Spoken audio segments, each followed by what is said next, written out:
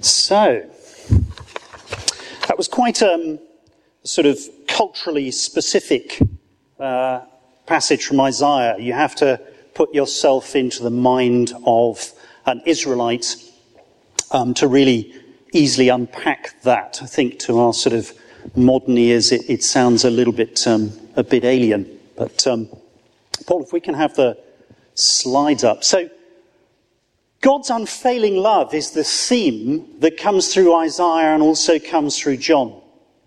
And if you remember last week, Carl was talking about God's grace, and I still have that vision of John being sort of dressed and undressed in front of the church, which was quite extraordinary. Paul, can we go on to the next one? God's grace, you remember what Carl was saying. He was talking about the fact that God doesn't see us as sinful people. And you may remember John standing there in that sort of white robe. And Carl was saying that's actually how God sees us. And I think the important thing to understand is it's not how God will see us or how God did see us. It's how God actually sees us right now. And that's independent of how we see ourselves. It's actually independent of where we are, who we are, what we're doing. God sees us as people that he has saved. And Carl also reminded us that that's not just a future thing, something that says, well, okay, great, so eternity's sorted, you'll have a lovely time when you die. But actually Carl was saying, no, that's not the case. Well, that is the case, but it's not just then, it's now. This is a here and now thing that God is calling us into. And that passage in John that Ursula just read, just think about what it actually said for a moment. It said, we will come to them, and if you look back in that passage, you'll see Jesus is talking about anyone who loves me. Anyone who loves me. So he's not saying you've got to come to St. Mary's Church. He's not saying you've got to be British or Jewish or any particular skin colour or that you have to sort of say any particular form of words. He's saying if you love me, if you love Jesus, then we, God the Father, God the Son, God the Holy Spirit, God will come and make our home with that person. It's as simple as that. And that's a now thing. That's not a future thing. So that's it, really. That is the Christian gospel. That is the message that Christianity has for the world, that God will come to be with us here and now if we love him. So God, the Holy Spirit, is living in us if we've reached out to God. And that's not a question, that's a fact. But we need to try and sort of unpack that a little bit and think a little bit more about what does that actually mean. So let's have a look at Isaiah. As I say, there's a lot in this passage which is a bit confusing when you first sort of first hear it, first read through it. But just think about what it says at the very end. Isaiah 54 verse 10. Though the mountains be shaken and the hills removed, yet my unfailing love for you will not be shaken, nor my covenant of peace be removed. And I was trying to think of a sort of a modern analogy, or thinking of maybe of a way that you can relate to this passage. How many of you have, or ever do, drive up and down the A23? Anybody here driven up and down the A23 on the way to the M25 and back down again? And you'll know as you come up towards Hand Cross, there's the series of massive hills, and you climb right the way up towards the M25 and then sort of dive down into it. Or you're coming from the M25, you've got a big climb up and then the long, long slope down all the way down to Gatwick. I've done that journey quite a lot. If that was removed, God would still love you. How long is it going to take for that hill to wear away? How many storms, how much erosion is it going to take to lay flat that path? God will still love you after all that time has elapsed. That's how permanent God's love is. It's as permanent as the shape of that road. So next time you're driving on the A23, M23, so you're going up those hills, just remind yourself that's how permanent God's love is. That's how immovable, that's how unshakable God's love is. You can't change the direction of that road no matter how many times you drive on it. That's how unshakable God's love is. Now, I'm not a Hebrew expert. I'm not even a Hebrew speaker. I know there are some people in this church who are quite good at Hebrew and Greek and stuff. I'm afraid I'm not. But apparently the word that is used in the Hebrew is chesed. Some people spell it with an H, some people spell it with a CH. But it means, it's not got a direct equivalent in English. But it means something along the lines of unfailing love, steadfast love, loyal love. I think the key thing to understand about this, it's not love that's based on us. And it's not love that's based on pity or kindness or the fact that we're quite cute and God finds us more engaging than cat videos on the internet, or what was the one we saw? Pandas being scared by their children sneezing. I mean, hilarious things on YouTube that are very, very cute, and you just look at them and go, oh. That's not what God does with us. He doesn't look at us and go, oh, humanity, oh, look, what a love. God's love is immovable like the landscape because it's based on his character. God is a loving God. God actually is love. That's the essence of him. And that love is coming out of the essence of him to us. And it's based on a covenant. It's based on a binding promise, a contract.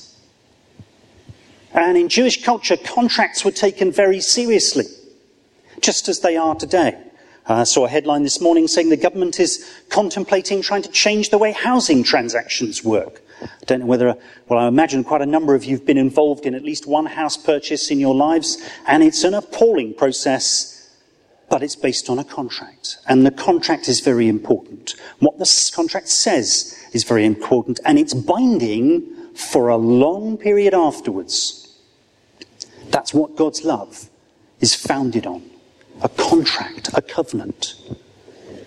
It's a binding promise. It's a permanent state of being because it's about God, not about us. So that's what Isaiah is talking about.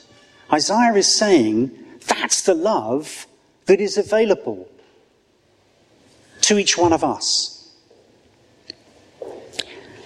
Let's have a look at what the New Testament has to say about God's love. Hebrews 13:5, quoting the Old Testament, you'll remember this verse says, never will I leave you, never will I forsake you. So God's love is permanent. God doesn't turn and walk away from us. And the famous verses in Romans, which I love, for I am convinced that, long list from Paul, he loves his lists, because Paul was a Judaic lawyer. He wanted to say, there are no circumstances. Think of a circumstance. You might die. It's not going to work. You might live. It's not going to work. You might meet an angel. It's not going to work. You might meet a demon. It's not going to work. You might be in the present. It's not going to work. Might be in the future. Still not going to work. You might be in the past. Nope, it's not going to work. There might be a power that I can't even think of right now that will try and separate you from God. It's not going to work. You might go high. It's not going to work. You might go as deep as you can. It's not going to work. No, there's nothing in all of creation that will separate us from the love of God. He could have said it slightly sharper and more sort of succinctly, for I am convinced that nothing will separate us from the love of God. That is in Christ Jesus our Lord. And that's the crucial punchline for us as Christians. That's what actually makes it possible to experience this unshakable, immovable love. It's Jesus. And that's the exciting thing about Christianity, and that's the exciting thing about what God is promising to us. Let's have a look at the next slide. And if we skip on to the next one, because there's to get the connection with God, to experience this love, we have to be connected. And as Paul says, once we're connected, we can never be disconnected. And I was trying to sort of think of other ways of illustrating this. But, you know the sort of situation in the films when somebody falls off the high building, but they're one of the heroes. And you know what's going to happen. Somebody's going to reach down and grab them. That arm is going to grab. Or if you remember Paddington, if Paddington is more your thing. Just at the very end, he's climbing up the chimney. He's nearly got there. He slips. What happens? He starts to fall. Somebody catches him. That's what God does with us. We start to fall. God catches us. And his grip can't be broken. Just like in the films. Really small person can pull really big person up just by holding their arm and lift them onto the top of the building again. Easy. Don't try it in real life. Don't try that one at home. But God can try that at home every day, every minute of every hour. Because God is supremely powerful. And that's the connection that we can get. But the crucial thing is, we have to choose. We have to choose. So, God is saying all of this is there right now. It's a permanent state of being. It's a here and now thing. And it's based on my character, says God. And my character is love. But we have to connect. And what happens when we do? Sorry, Paul, jump back to the last one. Yep. God reboots our lives, if you want to put it in modern parlance. God does Control-Alt-Delete on our lives. One of the things that happens at work, my computer frequently doesn't work, and you'll call the help desk guys and they'll say, have you turned it on and off again? Control-Alt-Delete. That's what God does with our lives. All the stuff that's not working, all the relationships that are just frozen, all the things that are really going wrong. Control-Alt-Delete. God reboots our lives. Jesus described it to Nicodemus as like being born again. And you imagine that process of actually going right back to the beginning of your life, being born again and having a chance to do it all again. But with somebody beside you who loves you unshakably. So it's not just a sort of Groundhog Day experience like that film where you just do it over and over again. You have to gradually learn. It's not a reincarnation thing where you gradually work up the order of things until eventually you've got so practiced at doing this life stuff that you finally sort of pop into nirvana. It's being reborn here and now, as you are, but also as God sees you. We get a clean slate. We get a new hand, not just a new pen. Our whole handwriting changes. The whole way that we interact with the outside world and our own internal world can change. And as it says in Philippians, God gives us peace of mind. The peace of God, which passes all understanding, will guard your hearts and minds in Christ Jesus. Just think about that for a moment. Think about the people you know, families, friends, work colleagues, people you meet, different places you go. Are they at peace? Probably not. Are you at peace? Probably not. Because our world is not a peaceful one. But God is promising us unending, unshakable, unbreakable reservoirs of peace based on his love for us. And because of all that, as Isaiah says in 54 verse 4, that we can be free from fear and from shame. How often have you felt shame, felt ashamed in your life? Probably moments of deep embarrassment or deep shame, deep hurt. God says, well, I can heal those. And actually, because I will be walking alongside you, I can bring you to a place where you never feel like that again, because you do not need to be ashamed. God says, you have nothing to be ashamed of. Because God says, I see you as somebody without shame. I see you as somebody pure and perfect and whole and without anything wrong. And I know you don't see yourself that way, says God, but that's the way I see you. God frees us from shame, and he frees us from fear. The ultimate fear, death, I think, for many people. But as somebody, I can't remember who, but has described it, that, fear is a little death. Every time we feel afraid, we're dying a little. And there are so many things that we feel afraid of. But God can free us from the sort of the emotional frozenness that can come from that fear. That doesn't mean that the thing that we are afraid of will no longer be there, but it means that we will react to it differently, because we will have that unshakable love holding us. So we will not need to be afraid or ashamed, because God is with us. But the key thing, and this is really the thought that I want to leave you with, that song we were singing earlier, Oh No, You Never Let Go, through all those different circumstances, God is with us.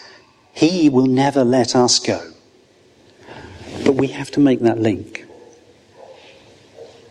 We have to make that link. Once we've done it, he holds on. It doesn't depend on us to hold on. We can let go, but God holds on. But we have to reach out to him. And our friends and our families and our neighbours and our work colleagues and those we meet as we go about our daily lives, they have to reach out to God.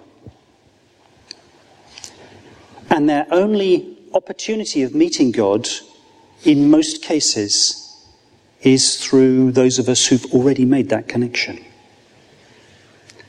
So if you've made that connection, then your mission is to show people that that's what's going on.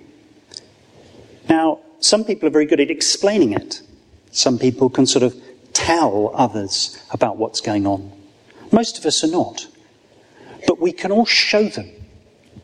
We can all show each other that we're connected to God by the way that we live, by the way that we treat people. But we can only do that if we stay really in tune with God. So God holds us, but that doesn't stop us looking the other way, running around doing other things. We have to hold God. We have to actually want that connection to be working, to be able to live out his unshakable, unchangeable love.